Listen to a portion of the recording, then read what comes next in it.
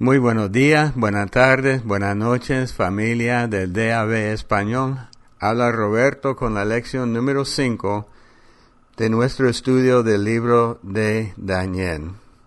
Hoy vamos a estar leyendo y estudiando el capítulo 4, la carta de Nabucodonosor, como su declaración jurada, un capítulo de la Biblia escrito por un rey pagano. Es muy diferente. Bueno, como es mi costumbre, un poco de repaso. En el capítulo 3 vimos el horno de Nabucodonosor. Y este capítulo, la respuesta de Nabucodonosor al capítulo 2, cuando él vio o en sus sueños soñó de una estatua de metales diferentes. Pero en el capítulo 3, él hace una estatua solo de oro, pensando solo en lo que lo representaba a él. Él copia la estatua de su sueño, pero todo oro por ser egoísta.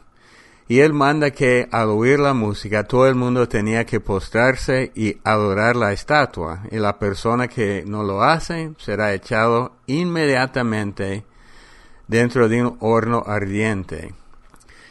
Bueno, creemos nosotros que todo esto sucedió de parte de los celosos, los oficiales celosos que no querían a Daniel ni a sus compañeros. Entonces estos celosos acusan a los judíos de no respetar la orden del rey. Nabucodonosor los manda a traer a los tres. No sabemos qué pasó a Daniel en este capítulo, no aparece. Y claro que no se postró ante la estatua y es más probable que él andaba fuera del país. Entonces Nabucodonosor los manda a traer y les da una oportunidad más para evitar el castigo, pero la respuesta de los tres jóvenes, Sadrach, Mesach, Abednego, sus nombres babilónicos, ellos dijeron: no, rey, no vamos a obedecer tu orden. Nuestro Dios nos librará, y si no, de todo modo no vamos a adorar a un Dios falso. Entonces Nabucodonosor, lleno de ira, dice la Biblia, con rostro cambiado, ordena que ellos se echen inmediatamente al horno y nada les pasa. Nabucodonosor ve que no sufrieron nada. Y además de esto hubo otra persona en el horno que tenía rostro del hijo de un dios. Entonces, al final el rey reconoce que el Dios verdadero tiene más poder que él. Un capítulo muy emocionante. En el capítulo 4, como dije, es la carta de Nabucodonosor, un capítulo de la Biblia escrito por un rey pagano. Y es una carta, un capítulo bien honesto en cuanto a sus fallas personales, que es muy diferente porque lo que sabemos de Nabucodonosor era hombre bastante egoísta pero de pronto él cuenta toda la verdad y se humilla. Y yo opino, no dice la Biblia, yo opino que en el cielo lo voy a ver a él. Y esa carta fue publicada en todo el reino de él, de todo el imperio de Babilonia. Entonces vamos a comenzar con el capítulo 4, versículo 1 a 3. Dice así: Nabucodonosor rey, a todos los pueblos, naciones y lenguas que moran en toda la tierra, paz os sea multiplicada. Conviene que yo declare las señales y milagros que el Dios Altísimo ha hecho conmigo. Entonces, desde el inicio puede ver que ahora él es más humilde. 3. Cuán grandes son sus señales y cuán potentes sus maravillas. Su reino sempiterno, y su señorío de generación en generación. Entonces Nabucodonosor ha descubierto al Dios verdadero. Cuando él soñó de la estatua y Daniel lo impresionó, dando la interpretación del sueño. Él fue impresionado, pero todavía era muy egoísta, un hombre muy egocéntrico. Pero a través de esta experiencia, de verdad, ha cambiado. Y él dice que el reino de Dios es eterno. Parece que ha aprendido la lección del capítulo 2 de la estatua, que hay un reino que va a tomar control de toda la tierra y es el único reino eterno. 4 al 7. Yo, Nabucodonosor, estaba tranquilo en mi casa y floreciente en mi palacio. Vi un sueño que me espantó, y tendido en cama, las imaginaciones y visiones de mi cabeza me turbaron. Por eso mandé que vinieran delante de mí todos los sabios de Babilonia para que me mostrasen la interpretación del sueño. Y vinieron magos, astrólogos, caldeos y adivinos, y les dije el sueño, pero no me pudieron mostrar su interpretación. Entonces él ve un sueño que le espanta y busca la ayuda de los mismos consejeros del capítulo 2, que no entiendo porque ellos se mostraron incapaces de hacer nada, pero por una razón él los llama de nuevo y esta vez él les cuenta el sueño, pero ellos no pueden ayudar. 8 al 12. Hasta que entró delante de mí Daniel, y usa su nombre hebreo, cuyo nombre es Beltsasar, como el nombre de mi Dios, y en quien mora el espíritu de los dioses santos. Entonces hace referencia a su nombre de Babilonia, pues que la carta se iba a enviar a todo el imperio de Babilonia. Conté delante de él el sueño, diciendo: Beltsasar, jefe de los magos, ya que he entendido que hay en ti espíritu de los dioses santos y que ningún misterio se te esconde, declárame las visiones de mi sueño que he visto y su interpretación. Estas fueron las visiones de mi cabeza mientras estaba en mi cama. Me parecía ver en medio de la tierra un árbol cuya altura era grande. Crecía este árbol y se hacía fuerte, y su copa llegaba hasta el cielo, y se le alcanzaba a ver desde todos los confines de la tierra. Su follaje era hermoso, y su fruto abundante, y había en él alimento para todos. Debajo de él se ponían a la sombra las bestias del campo, y en su rama hacían morada las aves del cielo, y se mantenía de él toda carne. ¡Qué sueño! Entonces los adivinos y todos los consejeros no pueden ayudar en nada hasta que entra Daniel. Y como dije, usa su nombre hebreo. Curioso. Llama a Daniel el jefe de los magos. Él era el encargado de todos los consejeros. Era el jefe de los magos. Algunos dicen, y ustedes tendrían que estudiar, que fue Daniel que estableció la línea de los magos que visitaron al niño Jesús en el libro de Mateo. Mateo 2 dice así: cuando Jesús nació en Belén de Judea, en día del rey Herodes, vinieron del oriente a Jerusalén unos magos diciendo, ¿dónde está el rey de los judíos que ha nacido? Porque su estrella hemos visto en el oriente y venimos a adorarle. ¿Cómo sabían esos magos de lo que iba a nacer el rey de los judíos? Muchos creen que fue por Daniel, el jefe de los magos, quien estableció la línea de los magos que hasta visitaron a Jesús en el libro de Mateo. Vamos a ver un poco más de este tema en el capítulo 6. Bueno, Nabucodonosor reconoce que Daniel tiene el Espíritu de Dios Y él describe su sueño, un árbol visto en todo el mundo. Entonces, por eso sabemos que es simbólico, porque no hay árbol que se puede ver en todo el mundo. Y bajo este árbol estaban todos, y daba fruto para todos, y sostenía a todos. Todo dependía de él, de este árbol. Sigamos. 13 hasta el 18.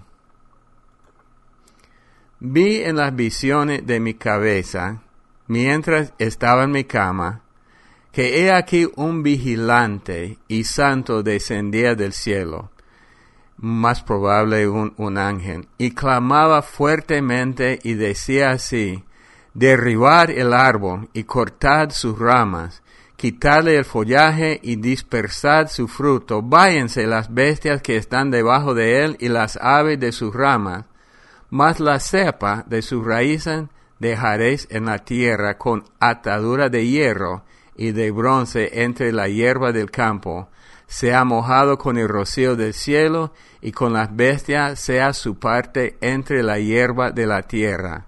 Su corazón de hombre sea cambiado, y le sea dado corazón de bestia, y pasen sobre él 7 tiempos. La sentencia es por decreto de los vigilantes, y por dicho de los santos, la resolución para que conozcan los vivientes que el Altísimo gobierna el reino de los hombres, y que a quien él quiere lo da, y constituye sobre él al más bajo de los hombres. Yo, el rey Nabucodonosor, he visto este sueño. Tú pues, Beltsasar, dirás la interpretación de él, porque todos los sabios de mi reino no han podido mostrarme su interpretación. Mas tú puedes, porque mora en ti el espíritu de los dioses santos.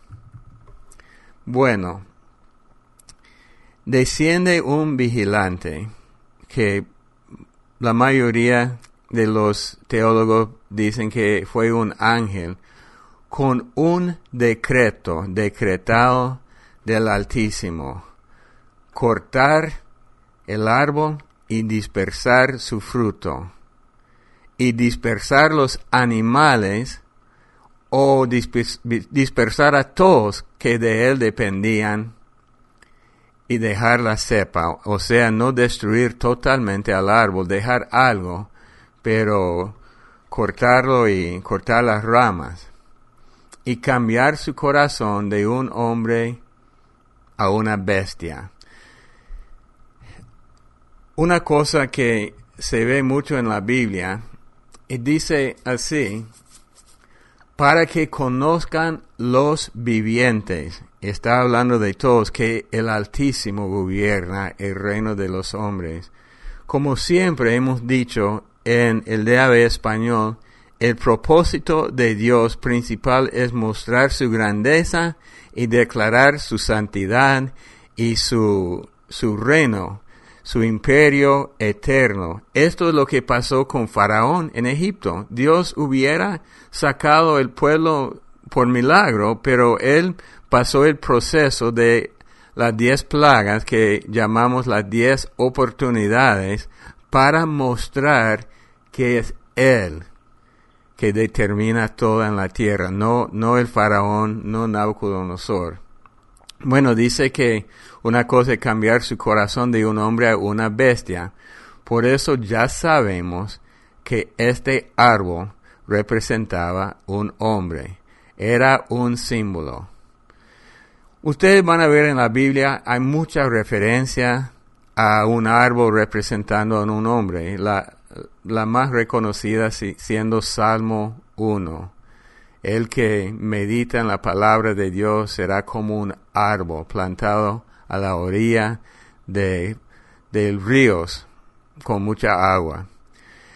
Y por un tiempo de 7 años, porque cuando la Biblia dice pasen sobre él 7 tiempos, la palabra tiempo en este caso representa un año. Entonces, Él va a estar en esta condición por 7 años.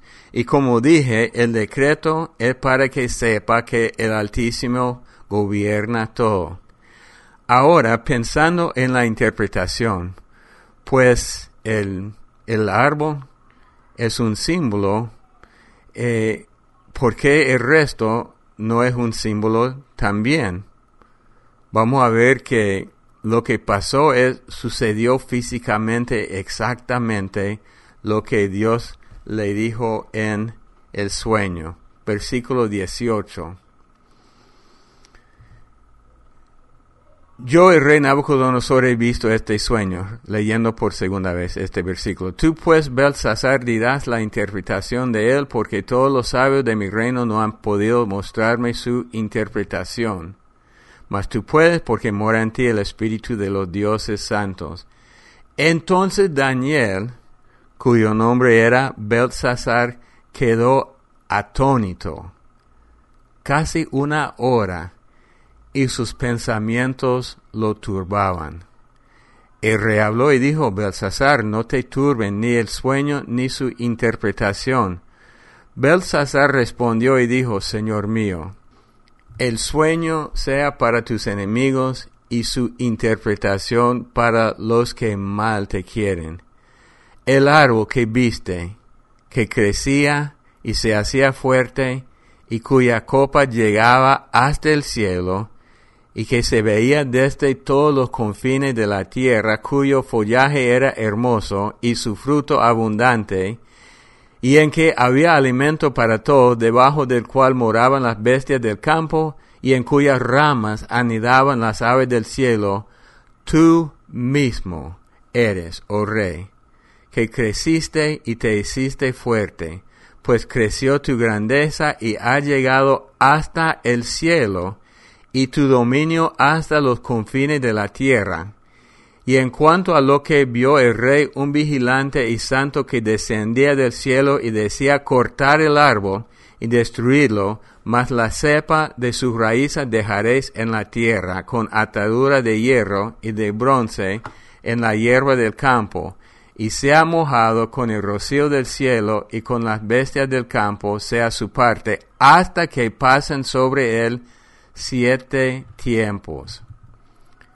Esta es la interpretación, oh rey, y la sentencia, qué palabra fuerte, la sentencia del Altísimo, que ha venido sobre mi señor el rey, que te echarán de entre los hombres, y con las bestias del campo será tu morada, y con hierba del campo te apacentarán como a los bueyes, y con el rocío del cielo serás bañado, y 7 tiempos pasarán sobre ti hasta que conozcas que el Altísimo tiene dominio en el reino de los hombres, y que lo da a quien él quiere. Y en cuanto a la orden de dejar en la tierra la cepa de las raíces del mismo árbol, significa que tu reino te quedará firme luego que reconozcas que el cielo gobierna. Dios es celoso. Él no quiere que ningún hombre piense que tiene autoridad, sino por medio de Dios. Entonces, la interpretación que da Daniel. Daniel yo quiero que quiere al rey. Hay indicaciones en la Biblia que hasta que había una forma de amistad entre los dos, él quiere al rey y queda atónito por 1 hora por causa del significado del sueño. Nabucodonosor es el árbol que suplía todo para el mundo, pero él será cortado, no muerto, y vivirían con los animales del campo comiendo pasto, viviendo fuera, hasta que conozca que Dios tiene dominio sobre todo. Y una vez que aprenda la lección, su reino se restauraría. Es interesante que Daniel usó la palabra sentencia. Dios no estaba negociando. Dios no estaba diciendo, bueno, tal vez, o si no te arrepientes. era una sentencia dictada. Y no sucedió de inmediato. Por eso se presentó otro problema. Bueno, vamos a seguir con el versículo 27 primero, porque Daniel le ofrece un consejo. Por tanto, oh rey, acepta mi consejo. Tus pecados redime con justicia y tus iniquidades haciendo misericordias para con los oprimidos, pues tal vez será eso una prolongación de tu tranquilidad. O sea, rey, por favor, cambia tu manera. Pero no. 28 al 33, porque pasó un año. Dice así: todo esto vino sobre el rey Nabucodonosor al cabo de 12 meses. O sea, 12 meses después de la interpretación, hasta que pasó todo, paseando en el palacio real de Babilonia, habló el rey y dijo: ¿no es esta la gran Babilonia que yo edifiqué para casa real con la fuerza de mi poder y para gloria de mi majestad? Aún estaba la palabra en la boca del rey cuando vino una voz del cielo: a ti se te dice, rey Nabucodonosor, el reino ha sido quitado de ti, y de entre los hombres te arrojarán, y con las bestias del campo será tu habitación, y como a los bueyes te apacentarán.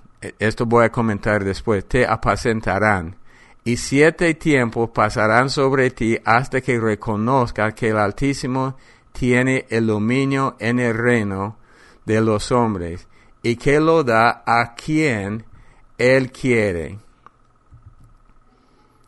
En la misma hora se cumplió la palabra sobre Nabucodonosor y fue echado de entre los hombres y comía hierba como los bueyes, y su cuerpo se mojaba con el rocío del cielo hasta que su pelo creció como pluma de águila y sus uñas como las de las aves. Qué cosa más espantosa. Bueno, después de un año, el rey no ha aprendido, no aceptó el consejo de Daniel, y la verdad es que Dios había decretado una sentencia. El rey habla de su gran orgullo, de lo que él había hecho y el gran imperio de él. Y la verdad es que Babilonia era imperio impresionante, era un imperio bastante impresionante en muchas maneras. No hay tiempo para describir todo esto, pero se le olvidó lo que Daniel le había explicado. Hermanos, el ser humano tiende al orgullo y tiende a levantarse y buscar maneras de levantarse. Mi esposa y yo muchas veces nos comentamos que el ser humano puede ser orgulloso de nada, porque algo en nuestra naturaleza tiende al orgullo. Y muchas veces uno tiene que caer como parte de su preparación. Eso pasó a Moisés, eso pasó a Pedro y hasta a José tuvo que sufrir mucho como parte de su preparación. Entonces una voz del cielo habló, y lo que Daniel había dicho se cumplió. Nabucodonosor es echado. Vive como animal, come hierba, tiene plumas y uñas como aves. Bueno, unas observaciones. Dios cumple su palabra. Y algo es que Dios no soporta el orgullo humano. Hay muchos versículos que hablan de esto. Uno es Proverbios 16:5, que dice: abominación es a Jehová todo altivo de corazón. Ciertamente no quedará impune la sentencia. Dios no soporta el orgullo humano. Es curioso con los cristianos, el tiempo más peligroso es cuando tenemos éxito, aún los ministros. Cuando hay éxito comenzamos siempre a levantarnos y es peligroso. Hasta Jesús, el autor de la vida, se humilló para morir por nosotros. Es una lección. Y habla de esto en Filipenses 2, si quiere buscar esto, que Él se humilló a tomar forma de humano hasta morir por nosotros. El orgullo siempre se opone a Dios. Isaías 14, hemos hablado de esto, Isaías 14, 12 y 13, o 12 hasta 14, hablando a Satanás: ¿Cómo caíste del cielo, oh lucero, hijo de la mañana? Cortado fuiste por tierra, tú que debilitabas a las naciones.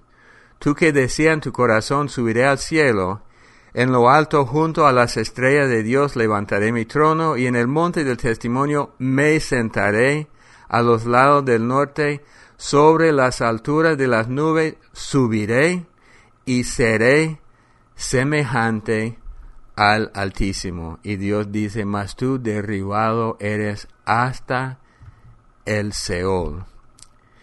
Cualquier persona orgullosa está peleando contra Dios. Y hasta en los últimos días el anticristo viene en lugar de Cristo, tratando de tomar su lugar. Es la palabra anticristo. Pero a la misma vez Dios es Dios de la segunda oportunidad. Y no destruye totalmente a Nabucodonosor. El faraón murió en el Mar Rojo, pero por una razón Dios le da a Nabucodonosor la segunda oportunidad. Yo le dije que iba a comentar sobre este versículo que dice: y cómo a los bueyes te apacentarán, implicando pastores cuidándolo como los bueyes. Dicen algunos, según algunos escritos babilónicos, que Daniel cuidó a Nabucodonosor durante los 7 años como un pastor, apacentándolo. En un sentido, como dije, parece que tenían una relación especial. Hasta Daniel lo respetaba, que esto se ve en el próximo capítulo con el nieto de Nabucodonosor en la caída de Babilonia. Entonces 34 al 37, al final del capítulo. Mas al fin del tiempo yo, Nabucodonosor, alcé mis ojos al cielo, y mi razón me fue devuelta, y bendije al Altísimo, y alabé y glorifiqué al que vive para siempre, cuyo dominio es sempiterno, y su reino por todas las edades.